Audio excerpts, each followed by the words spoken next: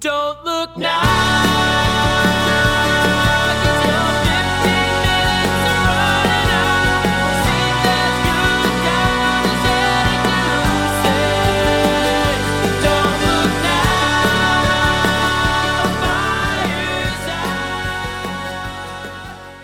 Welcome to Don't Look Now. We have a new week's episode for you all with your host, Jenny McDonald. Hello. And Will Hageman. Me, I guess. And Jenny is promising us a glorious topic of length today that should be a multi-parter here. So Yes, just two, because Nice. if we get beyond that, I start to lose the thread. turn into a saga. Multi-year saga of something. We could do a whole Mad Royals like theme. Oh, yeah. Well, there's never a shortage there. I total sidetrack, but whatever, it's about to happen. I was on the Book of Face this week, and there was a picture of a painting that's like the most inappropriate painting in the world. Oh, yeah? So it's a picture of a woman from the angle of vagina up, Mm-hmm. and it's like the most blocked photo or like painting ever. Yeah. And they just recently discovered who this woman was. They thought for years it was this one particular model that the guy had been painting, and instead it was somebody's girlfriend. And they figured it out because they matched her pubic hair. There you go. And something about that just, anyhow. Yeah. It turned out to be like some royal person's Forensic girlfriend. pubic hair matching. Yeah. But it was a Mad Royals girlfriend, so There you go. Okay. yeah. Yeah. But this did have a point, guys. Checks It all out. came back Checks together. out. Yeah. Yeah, anyhow. Okay, let's get into this. Have you watched really bad movies on Netflix ever? Of course. So I don't know if it's still on Netflix, but a couple years ago, one of my friends and I got a little tipsy on some rum chata and decided to watch a bad horror film on Netflix. And it's called The Devil's Pass. The Devil's Pass. All And right. it's based on a true story. Okay. It's based on the Dyatlov Pass incident. Okay. Have you ever heard of this? Yeah, I think is this the Russians that's... Yes. Yes. That is a Yes. fascinating thing. So, yeah. Yep. So yeah, I figured Okay, you'd yeah, be excited by it. The party that's found. Okay, cool. Yep. I'll let you go into it, but yes. This is one I actually thought of a while back as something that we should definitely do at some point. So the reason why this is a two-parter is because the background story needs to be drawn out and explained really well, and then there's all these really interesting conspiracies. So many theories. Right. Yeah. Right. So here we go. The Dyatlov Pass incident is basically it refers to the death of 9 skiers/hikers in the northern Ural Mountains. This is in the former Soviet Union between the 1st and 2nd of February of 1959. And no one understands or knows why they died. Yep. So this experienced group of trekkers, they were all from the Ural Polytech Institute, had established a camp on the slopes of Kholat Syakhy in an area now named in honor of their group's leader, who is Igor Dyatlov. So during the night, something causes them to tear their way out of their tents, flee the campsite. All of them are inadequately dressed for how cold it is, and they're found all over the area, dead. Yeah. All right. 6 of them have died from hypothermia, but 3 of them are showing signs of physical trauma. One of the victims has a fractured skull, and 2 of them have major chest fractures. Additionally, a body of another team member was missing their tongue and their eyes. And the official investigation concluded that an unknown compelling force had caused these deaths. Yeah. And like I said, there are a bunch of really interesting theories out there, and that's going to be our whole next episode. Yeah, makes sense. So part of why I was interested in this is that they reopened this case in February. Okay, I didn't know that. Yep. So the families have been petitioning to have the official investigation reopened. People are a lot more open with information now than they were in the late 50s. I can imagine, especially in that area. Yeah. Right. So they're hoping that they can get some answers, but that was in February and it's now August and I haven't heard much. Okay, so let's start with the members of the expedition. We have 23-year-old leader Igor Dyatlov, and he was found and they believe he died of hypothermia. Okay. There was Yuri Doroshenko, who was 21. He also died of hypothermia. Ludmila Dubiana, she was 20, and she was the one that had severe chest trauma, was missing both of her eyes and her tongue. As one does. As one does. Then we have another Yuri, also called Georgy Krivonchenko. who was 23 and he died of hypothermia. Alexander Koltov was 24, who died of hypothermia. And Zinaida Kolmogrova was female. Oh, not female. She was 22. Yeah. Those are the words. Died of hypothermia. Rustin Slobodin was 23. And then we have the fatal skull injury guy was Nikolai Brignoles. He was 23. And Simon Zolotarov, who was 38. He Old also, man, huh? yeah, in comparison to the other ones, I thought that was weird, actually. He had severe chest trauma, and his eyes were missing. Yep. Right? And then there's another Yuri. We're up to our third Yuri now. Yuri Yudin, who was 21, actually left the expedition prior to this because he wasn't feeling very good. And he lived until 2013 when he died at the age of 75. Wow. So he made it out of there. Yeah. Just in time. Yeah. So that's kind of sad, actually. Wouldn't you hate to be that person? Yeah, but it'd be better than being dead. But, yeah. But, you know. Would it, though? You know, I would. If I don't know. I have just never stayed, if I had. I've never been in the situation where I could have survivor's guilt, so I don't know how I would deal with that. But, Yeah. But yeah, you know. I don't know. It's sad. So let's talk about the expedition. The group arrives by trains at Ivdal, a town at the center of the northern province of Sverdlovsk Oblast, in the morning hours of January 25th, 1959.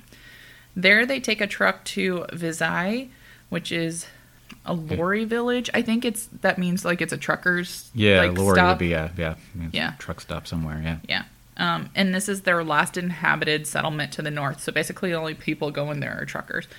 And while spending the night at Vizai, the skiers purchase and 8 loaves of bread to keep their energy levels up for their next day's hike. Now, this is an expedition. Why they only took enough bread for like a day or two, I'm confused. Yeah, you know, bunch of 20-year-old. I know, dang kids. Yeah. So on the 27th, they begin their trek towards Oroton from Vizai. On the 28th of January, Yuri starts to get really sick. He's having health ailments that include rheumatism, which is the swelling of joints, and then he has a congenital heart defect. So he decides to turn back because his knee and joint pain is so bad he can't hike. Yeah. Which, lucky man in some ways, I Yeah. guess. I mean, not to be in Yeah. pain, but yeah, survive his skill. Anyhow, the remaining 9 continue on the trek. Diaries and cameras found around their last campsite allowed them to track the group's route from the day preceding the incident. On the 31st, the group arrived at the edge of a highland area and began to prepare to climb. In a wooded valley, they cached all their surplus foods and equipment so that they could get the extra stuff on the way back so that they had food on their way back down. The following day, they start to move through the pass. They had planned to get over the pass and make camp for the next night on the opposite side, but because of a snowstorm and decreasing visibility, they lost their direction and deviated west towards the top of Kholat Syakhl. When they realized their mistake, they stop and set up camp there on the mountain. Rather than move the 1.5 kilometers downhill to a forested area, which would have offered them some shelter from the elements. The guy that survived says Dyatlov probably did not want to lose the altitude they had gained. Yeah. And also, he probably wanted to practice camping on a slope. I mean, that all actually makes really good sense from a hiking perspective. Okay, so that's just what we know about the expedition. Before leaving, Dyatlov had agreed he would send a telegram to their sports club at the university as soon as they returned to Vizai. They thought that would happen no later than February 12th. But Dyatlov had told Yudin that before his departure from the group that he expected it would probably be a little bit longer. Okay. So when the 12th day passed and nobody had gotten any messages, no one really reacted because they were like, well, that's pretty common. I mean, this could happen. And we already kind of were aware he thought it was going to take longer. Yeah. And you wouldn't be as worried because it's a large group as opposed to a group of some single hiker Right. out there or something. So yeah. 9 people going missing, that's pretty rare. Yeah. 1 person going missing, not that uncommon, unfortunately. Yeah. So on the 20th of February, the relatives of the travelers are like, we reached this is weird stage now. Like, we should have heard something. So they demand a rescue operation, and the head of their university sends the first rescue group. And this is just a group of volunteers and teachers. No one finds them. Yeah. Later, the army and the militia forces become involved, and they bring out planes and helicopters to join the rescue operation. Okay, so we're now at day 26th of February. The searchers find the group's abandoned, badly damaged tent on Kholat Syakhl. The campsite totally is baffling. They have no idea. The guy that finds it, Mikhail Sharavan, says the tent was half torn down and it was completely covered with snow. It was empty and all the belongings and shoes had been left behind. That would be terrifying. Yeah. Just terrifying to find. Investigators said the tent had been cut open from the inside, and there were 8 or 9 sets of footprints, 9 people, right? Left by the people who were wearing only socks or a single shoe. Some were barefoot, and they followed the footprints. So in my head, I'm thinking there was snow on top of the tent. It must have snowed after they left, but if you can still see footprints. Yeah. So this is, I mean, I don't know if we want to get into it now or not, but the prevailing non-weird guess about what happened is avalanche. That basically they're hit by an avalanche, the tent's partially buried. Right. They cut their way out, freak out, go running. Right. And then freeze. Right. That's plausible. Except for some of the weird things that, we'll get into. Yeah, they didn't have a tongue. Yeah. But then you'd say it's crows or something else. They like eyes and or tongues, it's mind blindness, or they were altitude sick, or whatever. Yeah. So they follow these footprints to the edge of the woods, and they find it on the opposite side of the pass, 1.5 miles away, 1.5 kilometers, which is about a mile to the northeast of the campsite. After 500 meters, the tracks were covered with snow. So once again, that falls into your avalanche theory there. And at the forest's edge, under a large Siberian pine, the searchers find the remains of a small fire. There were the first 2 bodies, those of Kivronchenko and Doroshenko. They were shoeless and dressed only in their underwear. So good thing they started a fire. Yeah. The branches of the tree were broken 5 meters high, suggesting that one of the skiers had climbed up to look for something, perhaps the camp. So, they got up so they could get some space to see. Between the pine and the camp, the searchers found 3 more corpses, that of Dyatlov, Kolmogorova, and Slobodin, who seemed to have died in poses suggesting they were attempting to return to the tent. They were found separately at distances of 300, 480, and 630 meters from the tree. So at least we know about 5 of them had regrouped, started a fire, gotten up high to see if they could find the campsite, and then... Some of them tried to head back, and they froze. Right. So finding the remains of the 4 travelers that were left took 2 months. Yeah. They were finally found on May 4th, 4 meters under snow, in a ravine 75 meters further into the woods from the pine tree. 3 of them were better dressed than the others. There were signs that those who had died first had their clothes relinquished to the others, so they just ripped the clothes off the dead bodies. And Dubiana was wearing Krivonchenko's burned, torn trousers, and her left foot and shin were wrapped in a torn jacket. So she must have been alive long enough to do that. Yeah. Right. Okay. So a legal inquest starts immediately after the first 5 bodies are found. Thank goodness they didn't wait for 2 months for the other ones. And a medical examination found that there were no injuries that might have led to their death, and they concluded that they all died of hypothermia. And then Slobodin was the one with the crack in his skull, but they didn't think that was the fatal wound. All right. Yeah, it just was a coincidence. All right. Yeah. An examination of the 4 bodies that were found later shifted this whole narrative to what happened during the incident. Since 3 of them had fatal injuries, there was the one with the major skull damage, and then the other 2 had the major chest fractures. Dr. Vozrozdeny decided that a force required to cause all the damage that they had was considerably higher than that of the force of a car crash. None of the bodies had external wounds associated with the bone fractures. So, in a lot of injuries, you expect to see people, cross their hands across their face. Yeah. That's a protective stance. If ever you're interested, anyone, animal attacks, you will see crisscross cuts on forearms because people are trying to cover their faces. Yeah. So if you don't see small nicks on the arms and the hands, but you know that there's animal bites elsewhere, it creates the question: were they alive when they were eaten by the animal? Yep. Okay. Sorry. I'm sure everybody wanted to know that information. No, but yeah. Yeah. But again, this kind of goes with the avalanche. If they're swept up in the initial avalanche and pummeled, Yes. and dragged down because they found these further down. So that would be a good question.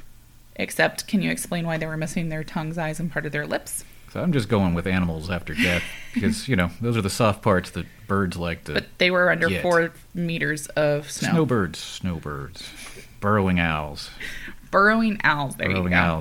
snow rats. I don't know. Yeah, okay. So one of the women had, Dubiana was the one that was missing her tongue, eyes, part of her lips, some of her facial tissue, and a fragment of her skull bone. She also had skin macerations on her hands. Mm-hmm. Yeah.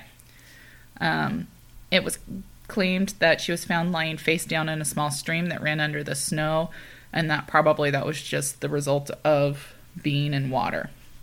However, there was also some questions about that. Initially, the investigation led them to believe that an indigenous group of people called the Mansai had attacked and murdered the group for encroaching upon their lands. But the investigation said, this doesn't really support this. Mm-hmm. Only the hikers' footprints are visible, and there's no signs of hand-to-hand struggles. So although the temperature is really low, in American temperature, it was -13 to -22 degrees Fahrenheit. Mm-hmm. With a storm blowing, the dead were only partially dressed. Some only had one shoe, some had socks, some had nothing, some were wrapped in other people's clothes that they thought they had cut off of people. So they didn't even peel it off, they had to cut it off. Yeah. So they must have been frozen for a while to have had that level of yeah. Okay. So the journalist that at the time tried to put together this list of facts, right? So here's just the bare bone facts. Mm-hmm. 6 of the groups died of hypothermia, 3 with fatal injuries. There's no indication of people nearby from Kholat-Syakhl and apart from the 9 travelers. Their tent was ripped open from within. The victims died 6 to 8 hours after their last meal. Okay. Traces of the camp showed that all the group members left the campsite on their own accord on foot. Okay. So nobody was swept away initially if there was something Right. like that. Okay, all right. There was high levels of radiation found, Yeah, that's the fun one. only on one person's clothes. So there was no sign of hand-to-hand combat, and all the documents that have been released, they don't have any information on the condition of the internal organs. So the autopsies didn't have tests on that. At the time, the verdict was that the group members had all died because of a compelling natural force. The inquest officially closed May of 1959, and there was no guilty party found. And then the files were all sent to a secret archive.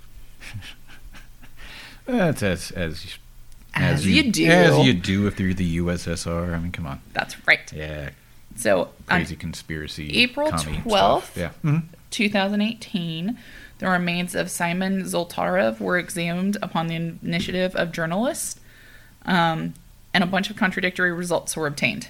One of the experts states that the character of the injuries resembled a person knocked down by a car, but the DNA analysis didn't match any of the living relatives. That's a problem. Right?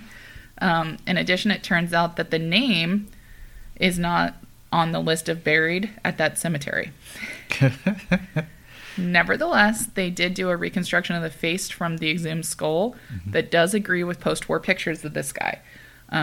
But they are suspicious, journalists are, that it was just another person hiding under this name after the war. And is this the older guy?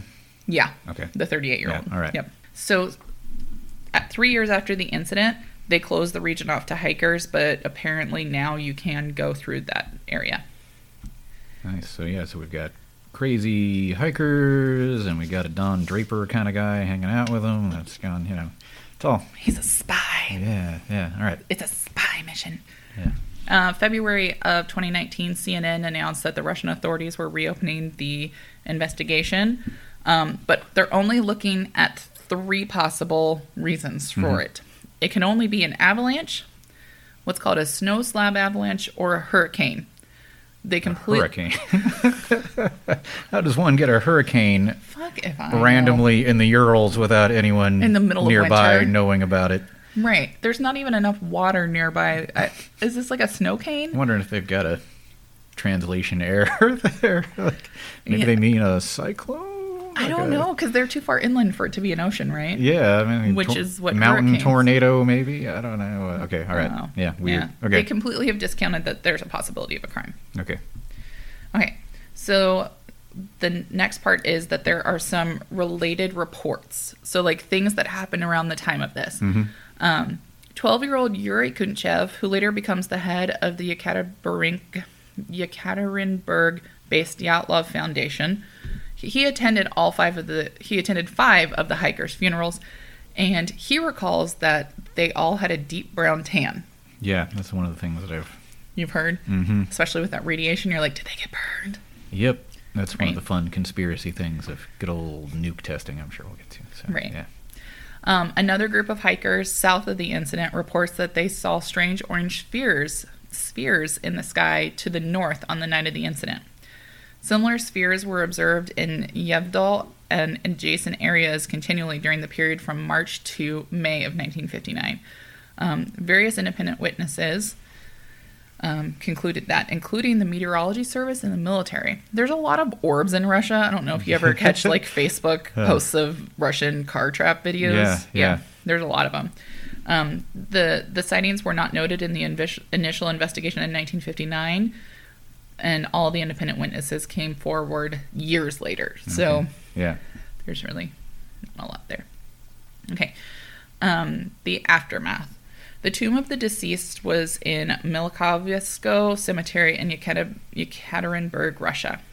In 1967, a writer and journalist published the novel that was inspired by the incident, and he had been involved in the search for the group as part of the inquest as the official photographer. So he had a lot more insight into it. Mm-hmm. However, it was written during the height of the Soviet War, Yeah. so a lot of it was like redacted. Redacted, Yeah. okay. Anything that would have been considered the official position was the only thing he could publish. He'd only Yeah. say anything that had been in the newspapers. Nothing of this is our question, this is what we want to know. Mm-hmm. And the book was kind of a romantic version of everything and had really optimistic, like, this was just, they were off in the mountains, they were climbing, and everything was wonderful, Yeah. and then an avalanche, and no. Yeah. And in the book, the only person to have died was the group leader, so it just kind of was, like, very... Super whitewashed. Yeah, kinda. super whitewashed. However, his colleagues said he had alternative versions of the novel that were declined because of the censorship. So in 1980, his archives, photos, diaries, and manuscripts were all mysteriously lost. As they do. Okay, yeah. Cold War. Yeah. Okay. Oh, and I don't know if you've got it down, but we mentioned the name of the mountain that they're on, and you've got the Russian name. But if I remember right, the translation is not something pleasant. The Devil's Pass. There you go. That's it. Yeah. It's So that's what they got the name for the movie from. Okay. Yeah. Okay. Yeah. I just remembered it was something.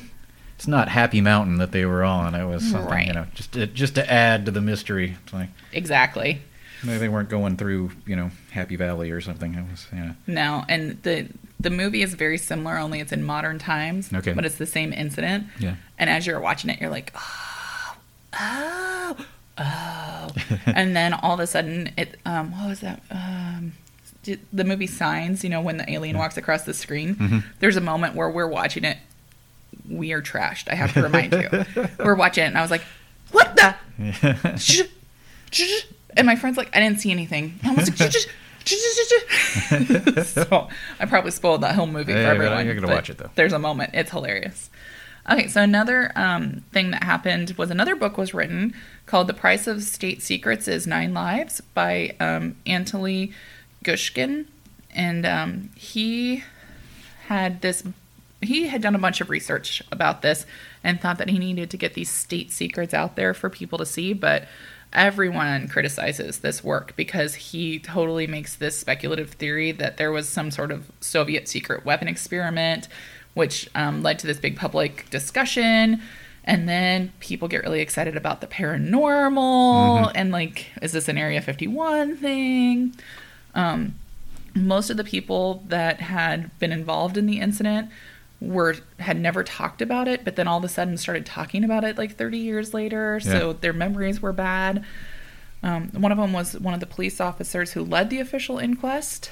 And in 1990, he published an article which included his admission that the investigation team had no rational explanation for the incident.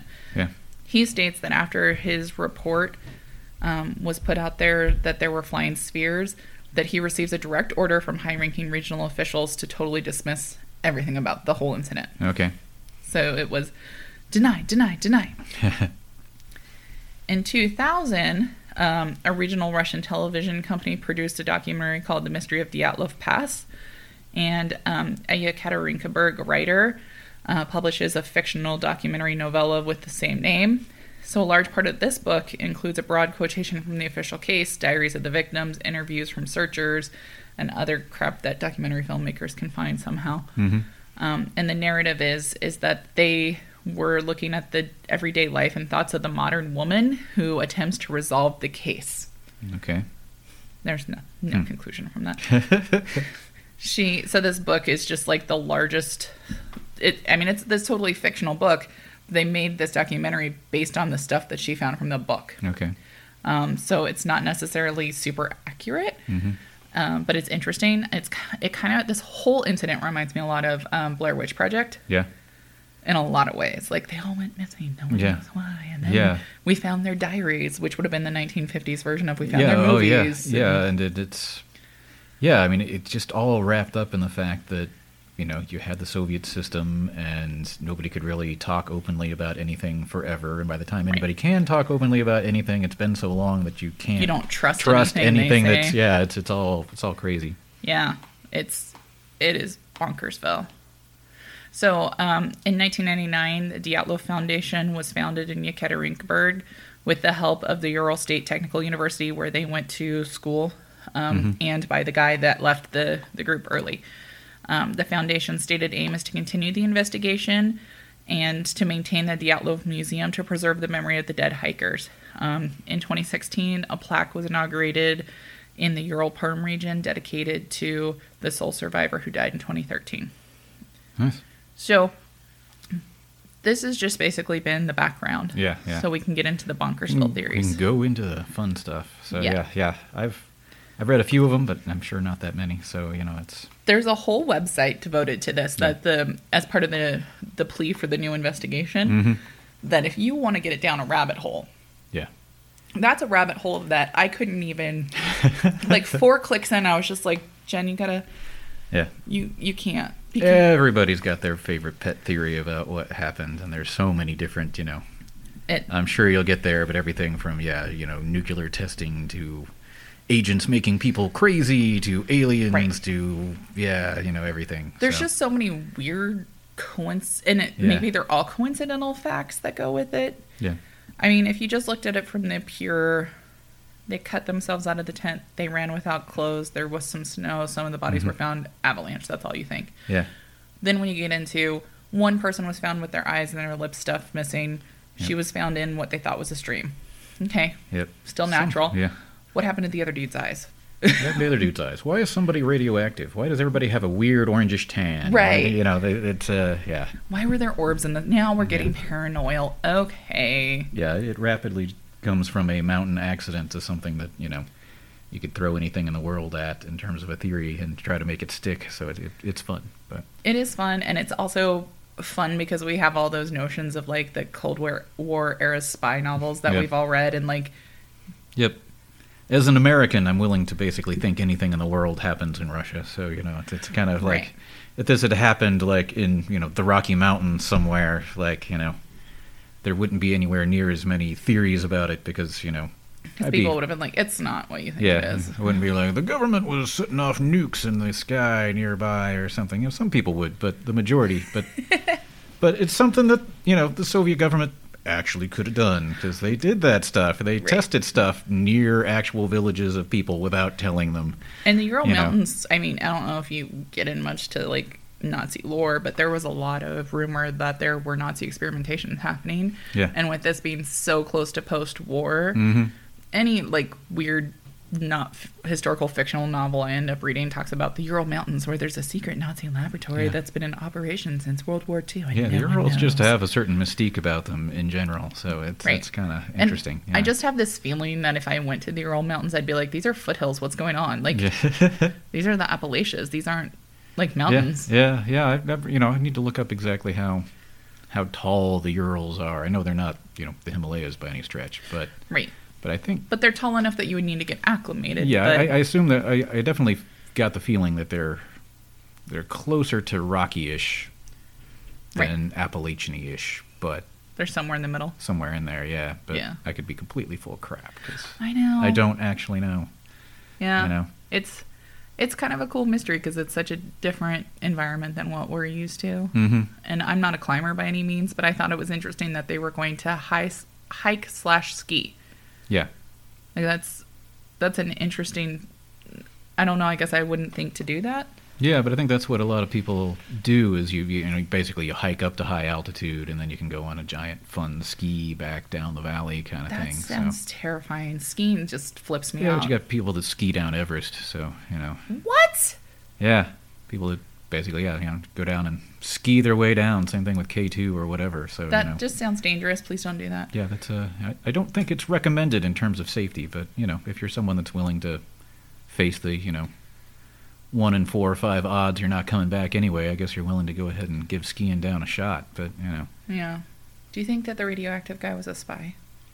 maybe. See, I mean, why I is he empathize so because much it's the old.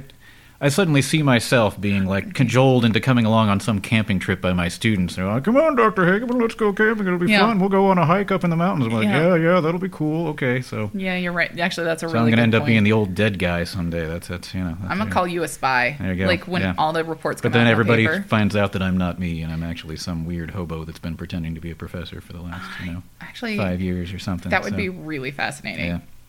Yeah, the real me died a while back. That's where the beard comes from. That's a good choice. Yeah. I'm gonna match your DNA later. Yeah, it's harder to see that I don't really look like myself if I've got a beard. I guess my thing too would be like if they did this DNA thing and the family recognized the facial reconstructions that matches pictures Yeah. that were what the family said this person Yeah. who they said he Yeah. was. Maybe he was just adopted. Like this Yeah. doesn't have to be that big of a mystery. Yeah, it could be anything. It could be anything from adopted and nobody really talks about it because people didn't talk about that back then. Exactly. To it is a guy that's just pretending to be this person and has forever. Right. Especially post-war or something else. Guy Right. comes back from the Comes war, back from pretends the to. That's war. why I was thinking Don Draper because that's the whole story in Mad Men. Right. He's now taken on the aspect of a guy that was killed in the war. That it's like okay, now I'm that guy. And Right. Nobody knows, and Everybody just assumes everybody because they expects look that you look a close little different. enough. Yeah, you look close enough, and you've been gone for years, and you just went through a war. Anything can happen. Yep. Yeah. Those World War I was really notorious for that, I guess. Like people would, especially if they had any sort of injury, they could come back and be anybody. Yeah. Yeah. I can imagine. Yeah. Especially when you get further back and you don't have as many biometrics on people or whatever Right. else. You just kind of have their word for it, and people think, yeah, it looks right. I mean, If he doesn't remember some stuff, he's got shell shock. He just got It's close bombed in a enough. trench for years. Yeah, Yeah. I don't know. Well, next time, let's get into some theories. All right. Sounds awesome. All right. All right. Thank you, everybody. We'll catch you later. Catch ya. All right. Bye.